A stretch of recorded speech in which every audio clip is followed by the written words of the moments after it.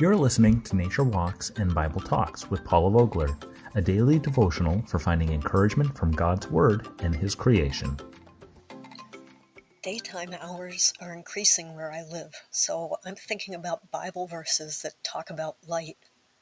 For example, Ephesians chapter 5 verse 8 says, "For you were once darkness, but now you are light in the Lord. Live as children of light." Nothing grabs birders and those that don't really care about birds more excited than learning there's a snowy owl nearby. I was so excited the day I first saw one. These beautiful birds are not typically seen in the lower 48 states. Instead, they prefer the habitats of Alaska and the far north in Canada.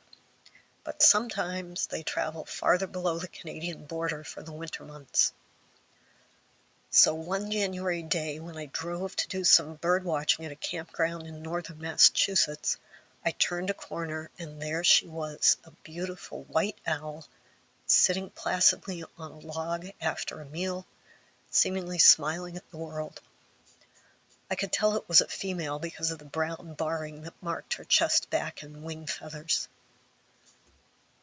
With binoculars, I could see the bristles covering her beak that she uses to sense things close to her. I saw her talons poking out of her feet, covered with white feathers that acted like insulated booties. I marveled as she turned her head around to the back to look behind her. Snowy owls usually hunt by sitting on a perch and using keen eyesight to spot prey. Then they swoop in quickly to grab their meal in their talons.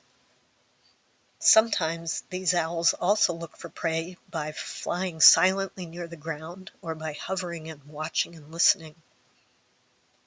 While most owls hunt at night, snowy owls are daytime hunters, out and about in the light due to the long summer days they typically experience in the Arctic regions where they live.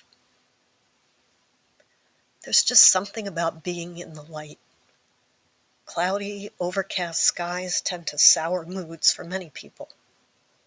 Yet outlooks improve, optimism soars, and happiness increases on those days when bright skies sparkle and the land is bathed in sunlight.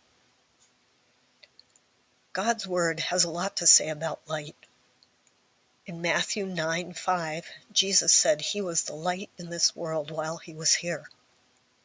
John 1:5 says that light shines in the darkness and the darkness has not overcome it. That's good news for us in the times we now live. While it may seem that evil is winning in all the sadness, heartache, and destruction we see around us, the Bible tells us light will win.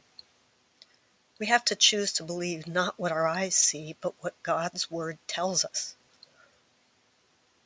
Jesus also said his followers are to be lights in the world, to help others see that truth too.